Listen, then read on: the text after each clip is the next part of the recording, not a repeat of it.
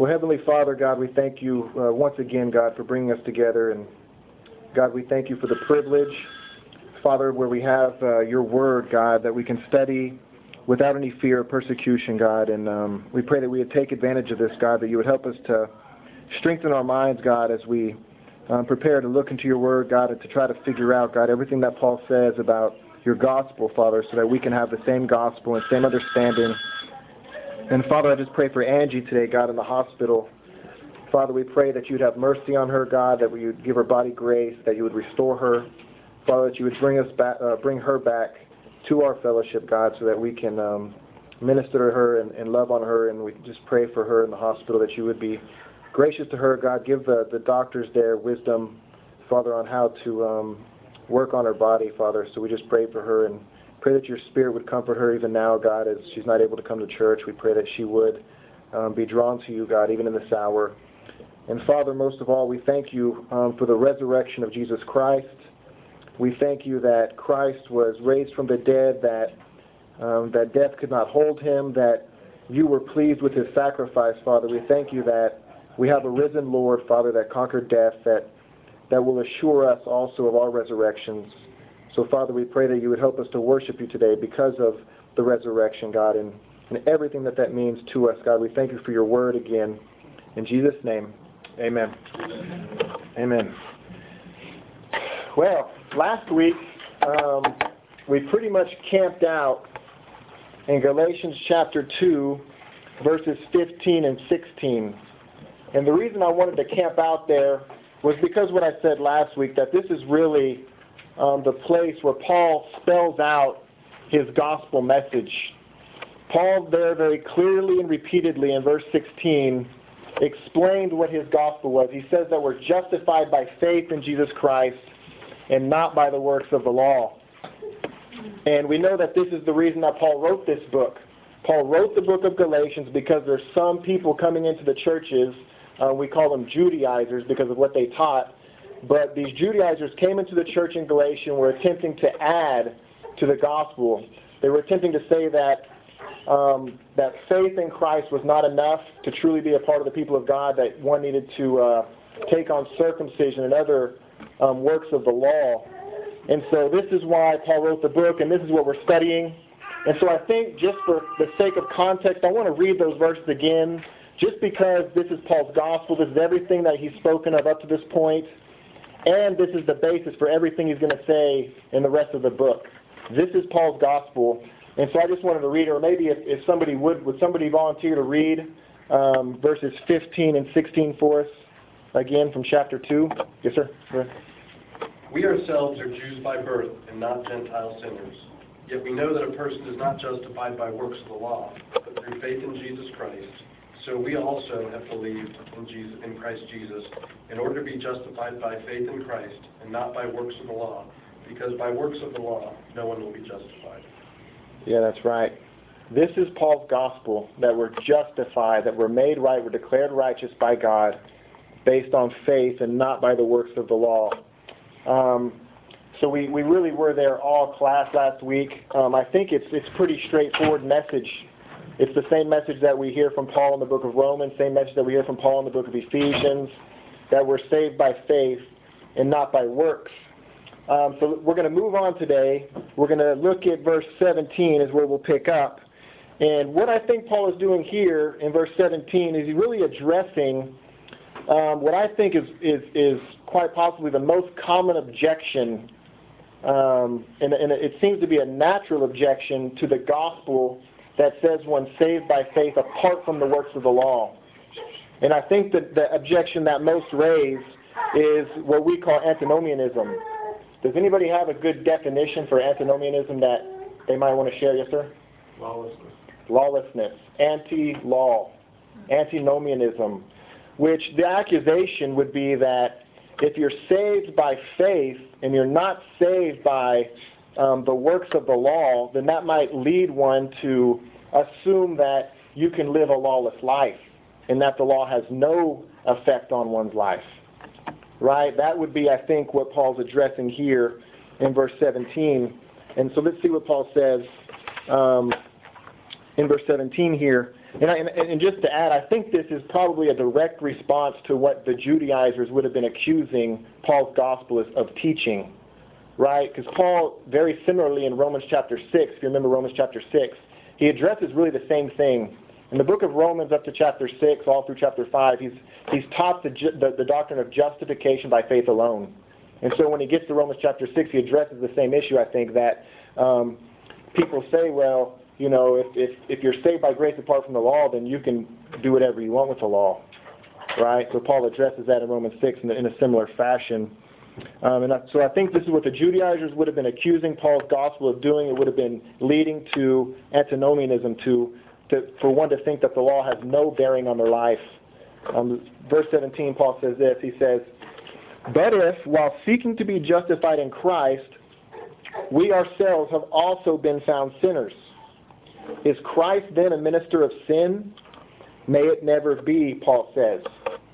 So what Paul is saying, does it follow that because we're seeking to be made righteous by faith and not by the works of the law, does that then mean that Christ's gospel leads to lawlessness? If the law is not how we're saved and that doesn't have any bearing on our salvation, does Christ's gospel then encourage lawlessness? And Paul says, may it never be. The same reply he gives in Romans chapter 6. So Paul's answer now, going on in verse 18, is he's going to show these Judaizers and he's going to show the churches in Galatia what will actually produce lawlessness. If they want to see lawlessness, if they want to see sin being produced, he's going to show them what indeed is a minister of sin. Paul says in verse 18, "For if I rebuild what I once have destroyed, I prove myself to be a transgressor."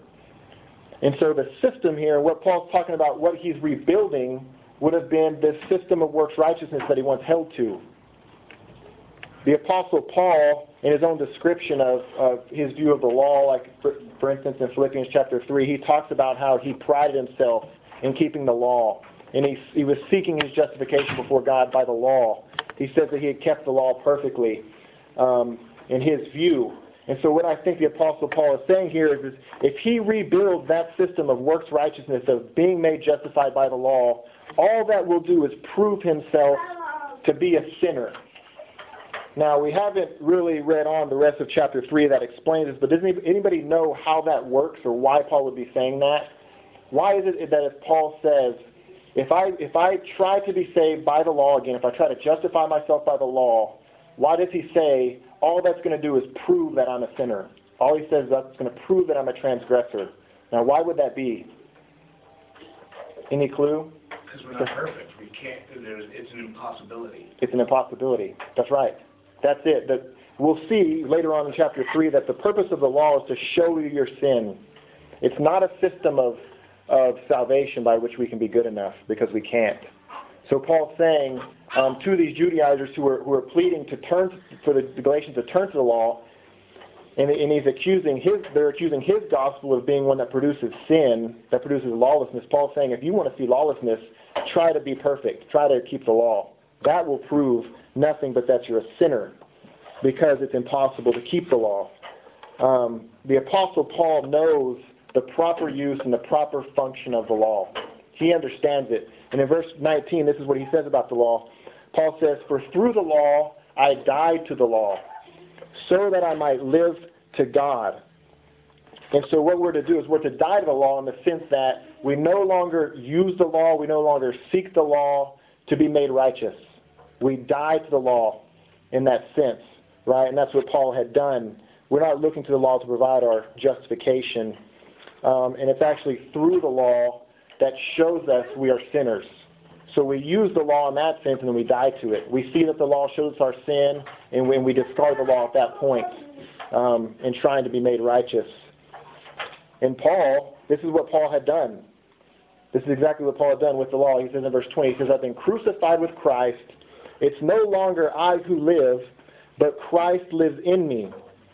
And the life which I now live in the flesh, I live by faith in the Son of God, who loved me and gave himself up for me." And so Paul he'd given up the attempt to climb the rope of sand into heaven, which is the law. Right? It's an impossibility. As soon as you begin to try to climb that that rope of self-righteousness, the law is going to show you that you've broken it in some aspect. It's hopeless. And so Christ says that he's crucified his old self in Adam, his old self of gaining self-righteousness through the law. He died to that with Christ. And so we see it at that point, it's no longer Paul who lives. He says, but it's Christ who lives in me. Right? So now Paul has union with Christ. Christ lives in Paul. And so I think what is really amazing about this, what's miraculous about this union of Christ that you have by faith, is that it does not lead to lawlessness. Because if Christ is living in you by the Spirit, what is that going to produce? Is that going to produce lawlessness? Not at all. Christ is going to encourage you to please God. That's why Paul says there that he lives to God. It's just like Jesus himself said in John 8. He says that he always does what pleases the Father. He always does what pleases the Father. So when you believe, you become indwelt by the Spirit. This is how Christ is in you through the Spirit. And of course, if Christ is in you, you're gonna become more and more Christ-like. You're gonna please the Father more and more. It's not going to lead to lawlessness. And that's what Paul, I think, is trying to explain right here. Verse 21, he says, I do not nullify the grace of God, for if righteousness comes through the law, then Christ died needlessly. And I think this really shows us just the disgusting teaching of works righteousness. We see how disgusting it is. Because to not fully rely on the work of Christ, to not fully rely on what God has provided in his grace, it makes Christ's sacrifice of no value. He says at that point Christ died needlessly if you're going to attempt to earn your own righteousness. And so that would be a disgusting thought to the Apostle Paul. We either put all of our faith in what Christ has done, or we attempt to have some righteousness of our own. And so I think we also see from this verse that there's no mixing of the two. There's no mixing of faith and works. Because as soon as you leave Christ and what he's done in his righteousness, you're calling into question his sacrifice, and you're really throwing it out the door at that point. And so I think that's another reason that we talked about earlier why we're saved by grace through faith, and it's not of our works. It has to do with the glory of God. And as soon as we attempt to earn our own righteousness in the sight of God, it takes away from what Christ has done. And that's really the grave error, is to take away from the glory of Christ and what he's done. Yes, sir. Do you have something? Well, I was just going to say that grace plus anything is, by definition, no longer grace. That's right. Yeah. At that point, once you have anything to it, then it's earned and it's payment and works. Yeah, that's right. It's no longer grace. And that's the point, is so that it will be by grace. That's why it's through faith. Right? As Pastor Miller pointed out last week. Yeah, that's right. So now that's the end of chapter 2. In chapter 2, we saw Paul's gospel, and we saw what it is and what it isn't. We saw that one's saved by faith, apart from works. It's not of works, and it's also not antinomianism. It doesn't lead to a lawless lifestyle. So now what Paul's going to do in chapter 3 is Paul's going to show the Galatian churches that they should understand and they should know that this gospel of justification by faith is true, that they should know this even based on their own experience. Paul's going to show them that even from their own experience in receiving the Holy Spirit, that they should believe what Paul is saying about the gospel being by faith alone. And this is what Paul says to them in chapter 3, verse 1. He says, "You foolish Galatians, who has bewitched you, before whose eyes Jesus Christ was publicly portrayed as crucified? This is the only thing I want to find out from you. Did you receive the Spirit by the works of the law, or by hearing with faith? Are you so foolish, having begun by the Spirit, are you now being perfected by the flesh? Did you suffer so many things in vain, if indeed it was in vain? So then, does he who provides you with the Spirit and works miracles among you do it by the works of the law, or by the hearing with faith?" And so this is extremely strong language that Paul's using here, if you notice it. And surprisingly, this strong language that Paul's using is not directed to the false teachers here, but it's actually directed to those in the church. He's directing this right to the Galatians, these people who have believed another gospel. and are being influenced by it.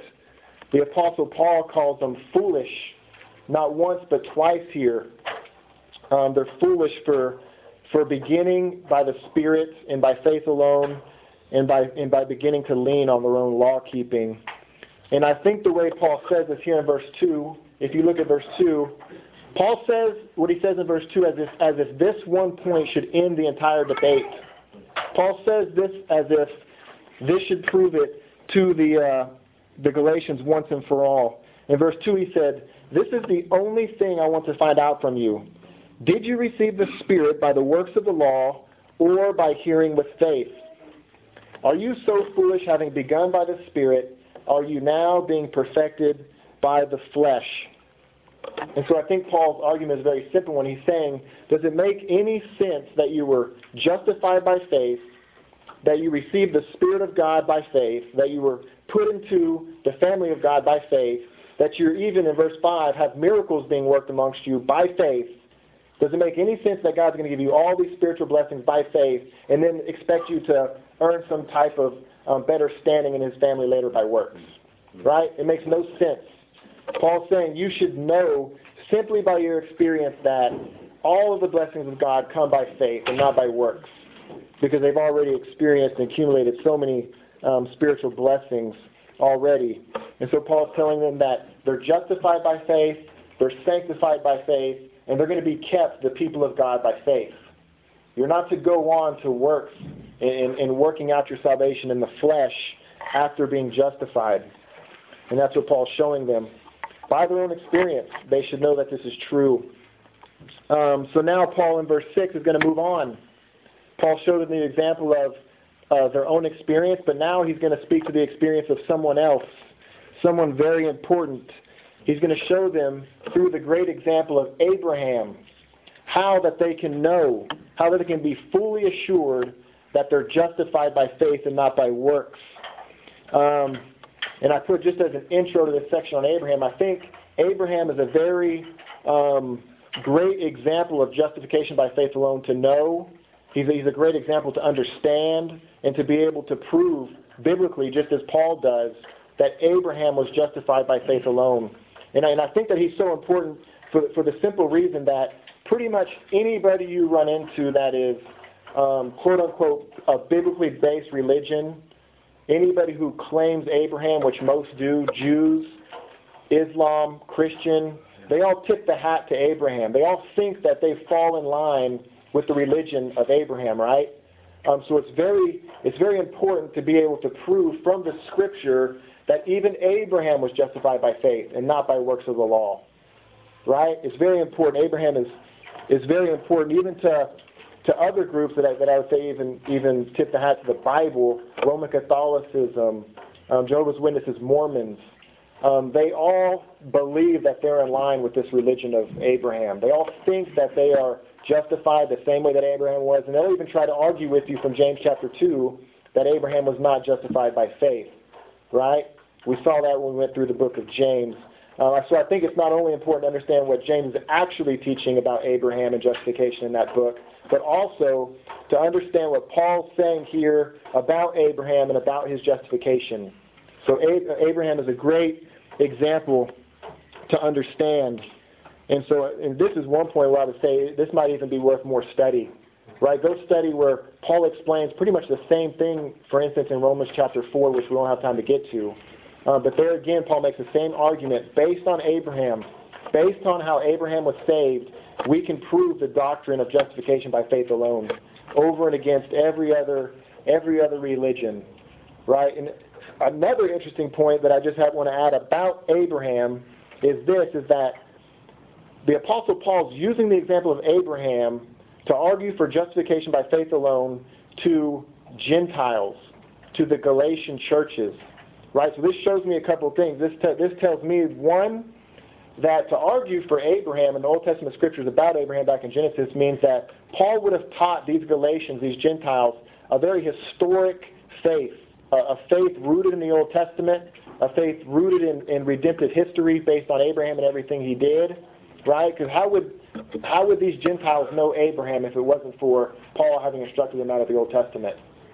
right? And the other thing that's important to know is that the Judaizers likewise, I think, would have been arguing their case based on Abraham. In Genesis 17, we see where God commands circumcision to Abraham and to all his descendants, right? I think this would have been a huge part of the Judaizers' argument. But Paul, on the contrary, uses Abraham to prove that we're justified by faith, not even by circumcision. Right? Paul actually deals specifically with that in Romans, with the circumcision aspect of it. But here we're going to see Abraham, the great Abraham, the father of the faith, the father of all the faiths, really, being used to prove, and I keep saying that because Paul's going to say, therefore you can be sure that we are saved and justified by faith alone, based on Abraham. So let's look at that. In verse 6, Paul says, even so, Abraham believed God, and it was reckoned to him as righteousness. Therefore, be sure that it is those who are of faith who are sons of Abraham. The Scripture, foreseeing that God would justify the Gentiles by faith, preached the gospel beforehand to Abraham, saying, all the nations will be blessed in you. So then, those who are of faith are blessed with Abraham, the believer. And so first thing we see there in verse 6, we see Abraham's means of justification, of his being justified, his being made righteous. We see how this happens. This is a quote in verse 6 from Genesis 15:6. It says that he believed God, and it was reckoned to him as righteousness. It was counted to him. It was reckoned to him as righteousness. Now, what's another word for that? What's another word for being reckoned to be righteous, or to be counted righteous by God? To be justified, right? This is Abraham's justification right here. And so, what is it that Abraham believed? I don't think we got to chapter 15 with John in the book of Genesis. I don't think we got this far. But does anybody know what promise it was that God gave to Abraham in Genesis 15 that Abraham believed? Anybody off the top of their head? This was the promise where you have the aging Abram without an heir. Abram wanted an heir. He wanted a descendant. And God told him, look to the stars. As many stars you see in heaven, this is how many descendants I will give to you. Right? Abraham believed God's promise, and it was counted to him as righteousness. So now, because Abraham was counted righteous by believing God's promise, Paul says in verse 7, and this is very important, I think, to the whole argument. He says, therefore, be sure that it is those who are of faith who are sons of Abraham. In other words, it was not by Abraham's circumcision, it was not by Abraham's law-keeping, which is what the Judaizers are teaching. They would have been teaching that even Abraham was justified by these things, that he was made a people of God by these things. But on the contrary, Abraham was justified by believing in the promise of the coming Messiah. And so one might ask, how did Abraham's faith in this promise of God about having descendants, how does that relate to Abraham having faith in Jesus Christ and the Messiah? Right? Because we believe that everyone is saved in the same way throughout all of redemptive history. Old Testament, New Testament. Old Testament saints are saved by looking forward to the Messiah and the sacrifice of the Messiah and his death. And we look back to the death of Jesus Christ. Right? We're all saved the same way. But we might be wondering, since we just talked about this promise here from Genesis 15 that was for Abraham to have descendants, many of them, how is it that Abraham would have been directed to Christ with that promise? Well, let's look at verse 8 now, because this verse is actually going to quote a previous verse from the book of Genesis that really shows to us, I think, the fact that God has already been dropping hints to Abram. God's already been dropping hints to Abram about the redemptive significance of these promises. Right? Look at the next verse in verse 8. It says, the Scripture, foreseeing that God would justify the Gentiles by faith, preached the gospel beforehand to Abraham, saying, all the nations will be blessed in you. And so I know we got here with John because I remember this is the very first communication that God had with Abram at all. And it was this promise that God gave to him that all the nations will be blessed in him. the very first thing that God said to Abram. So for Paul to say that this promise here was the gospel being preached to Abraham, this is a huge statement, isn't it? For Abraham to have in Genesis 12 the gospel being proclaimed to him is huge. Amen. And look at verse 8. Look just how specific the content of this gospel promise was. It says, the scripture foreseeing that God would justify the Gentiles by faith. That's pretty specific, isn't it? The gospel that God would even save others, the whole world, by the death of Christ, and would justify them by faith. And so these blessings and these promises given to Abraham were speaking of justification as far back as Genesis chapter 12. But still you may ask, just as I did, so we see what? We've seen the mention of descendants to Abraham. We've seen the mention of justification, Gentiles, faith. All these things we've seen mentioned, but where's Christ? Right? Isn't the object of our faith Christ? And so where is Christ in these promises? Well, I want to jump ahead, if you will, it's probably on the next page as it is in my Bible. Look at verse 16 of chapter 3. Because here we see Paul explaining how these promises relate to Christ. Galatians 3:16 says, now the promises, plural, because Abraham received this covenant and this promise from God several times in different ways. He says, now the promises were spoken to Abraham and to his seed. He does not say and to seeds as referring to many, but rather to one, and to your seed, that is Christ. And so we see Paul explaining for us, as we all know, that the fulfillment of all of these promises to Abraham and these covenants were fulfilled in Christ. They were all pointing to Jesus Christ.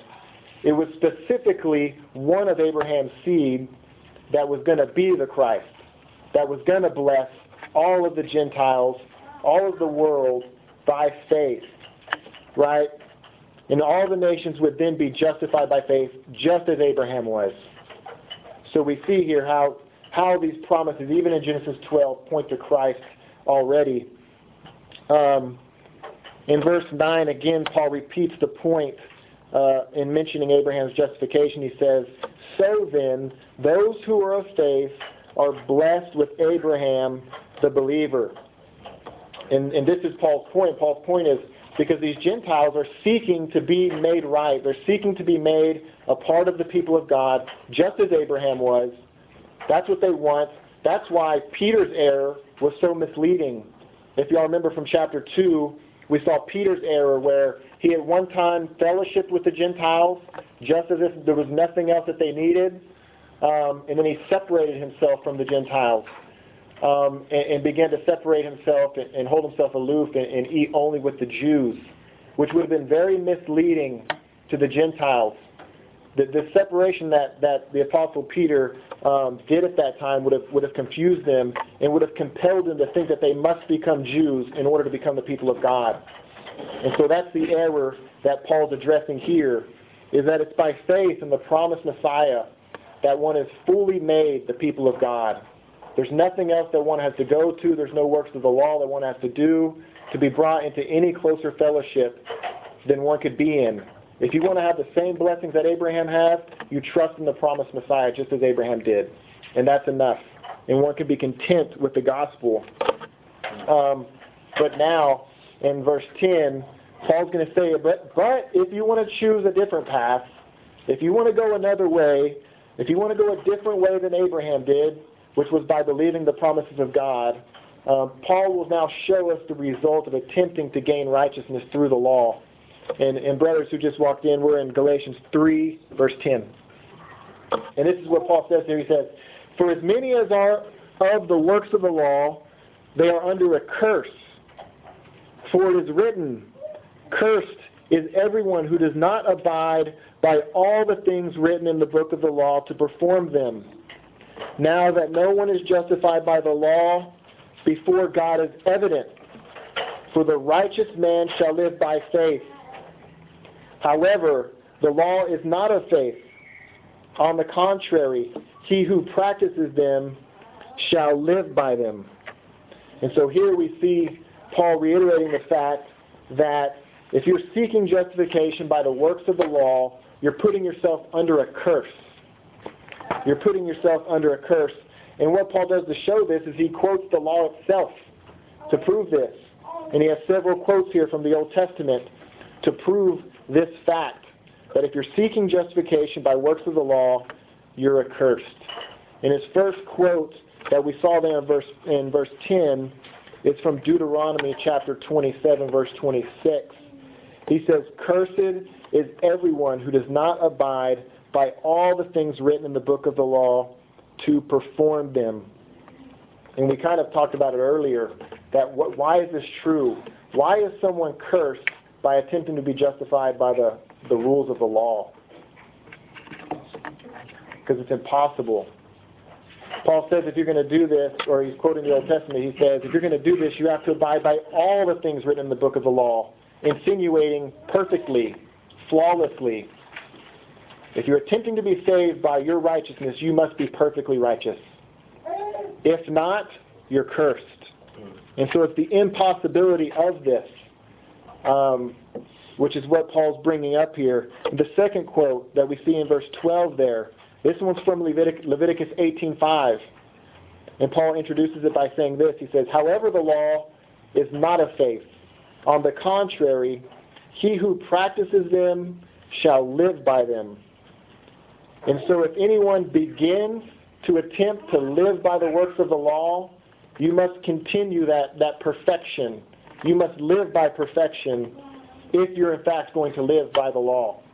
Which again, Paul's point is, and they should know this, that this is impossible.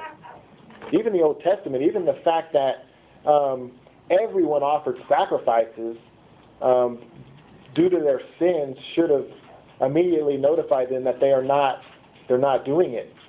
That should have been a hint to them that their perfection was not there, and that they did need righteousness. So in between these two quotes, there we have another quote from the Old Testament, another scriptural passage. This is a very clear scriptural passage from Habakkuk 2:4 that says, "The righteous man shall live by faith." And so Paul throws this in to show that even the law itself explicitly says this is the key to righteousness. It's by faith. If you're going to live, it must be through faith and not by the works of the law. Okay?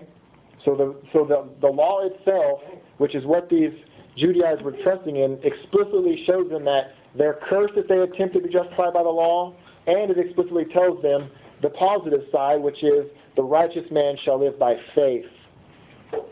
And so the issue is now that, because as Romans shows us as well, that everyone is under this curse of the law. Everyone must be righteous. If we're going to inherit the kingdom of God, if we're going to be in God's presence, we must be righteous. And so this is really everyone's dilemma. So here Paul provides the solution to the dilemma. Here in verse 13, we're seeing just the all-important object of our faith. Remember, it's not our faith that saves us, it's the object of our faith. So that's why it's very important that Paul brings it up here in verse 13. He says, "Christ redeemed us from the curse of the law, having become a curse for us. For it is written, cursed is everyone who hangs on a tree, in order that in Christ Jesus the blessing of Abraham might come to the Gentiles, so that we would receive the promise of the Spirit through faith." And so the object of our faith is Christ. Christ in his sacrificial death is the object of our faith. And so what we see here, with the point that Paul's bringing out here, is by the raising up of Jesus Christ on a tree, is displaying the reality that Jesus Christ was accursed. He was accursed for us, we know. This reference here in Deuteronomy 21 that Paul quotes is pretty interesting, because if you go back and read it, Deuteronomy chapter 1 or 21, that speaks and has this command for the people of Israel to hang someone on a tree who's been accursed by God. I guess what was interesting to me about when you read Deuteronomy 21, it's not as if they were crucifying people at that time. anyone who was hung on a cross, in reference to Deuteronomy 21, was already dead. The people of Israel had already stoned them to death for their sin. And so this was a command in Deuteronomy 21 to stone any heinous sin, any heinous sinner, an unrepentant sinner, and the people of Israel was to be stoned. And not only be stoned, but they were to be hung on a tree to show everyone God's curse on sin and God's curse on that sinner in particular for their sin. And just to add that the example of the heinous sin in Deuteronomy 21, that is someone's to be stoned and hung for, was a rebellious child. It says a rebellious son is the example given of a heinous enough sin that they were to be stoned and to be hung on a cross, or not on a cross, I'm sorry, but hung on a tree to display God's curse of their sin. And so Christ was hung on a tree. So we see the sinless one being accursed, of course not for his sin, but being accursed for everyone who he said he was going to be hung on a tree for his sheep. Right? Jesus Christ many times throughout his ministry foresaw his death and his resurrection, both actually. He said that nobody takes his life from him, but he lays it down for his sheep. And lastly, let's look here at verse 14, because we see one additional part of the promised blessings that were made to Abraham. He says that we might receive the promise of the Spirit. The promise of the Spirit. And so again, the Galatians should have been assured by the fact that they had received the Spirit of God, that they had in fact received the blessings of Abraham. The promise of the Spirit was included in these promises that should have assured these people that they were blessed by God. There was no need to try and keep the law to earn a better spot in the kingdom of God for the Galatians. They had in fact been sealed by the Spirit of God, and they should have been resting in that.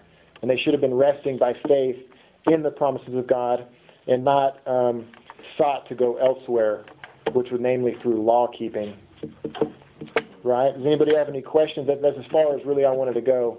Yes, sir. Well, I just wanted to make a comment about the law, and that is that, what made the law a curse was not the law so much as, like Romans teaches, the weakness of the flesh, because the flesh cannot perform the demands of the law. The law, according to Romans 7, is good and holy and right. So it wasn't like God gave us something that was in error.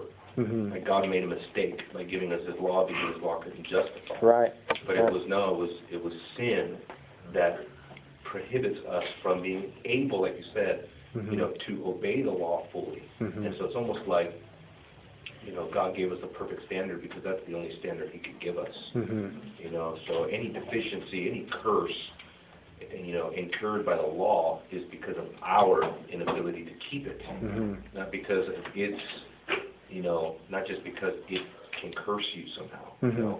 Yeah, that's a good point. Because of our own depravity, the law becomes a curse. I mean, the law was meant to be a blessing. And you just read Leviticus 26, it was meant to be a blessing to the people. Do this and be blessed, So blessings for obedience, curse for disobedience, So it's just, like you said, our greatest dilemma is that we cannot keep the law.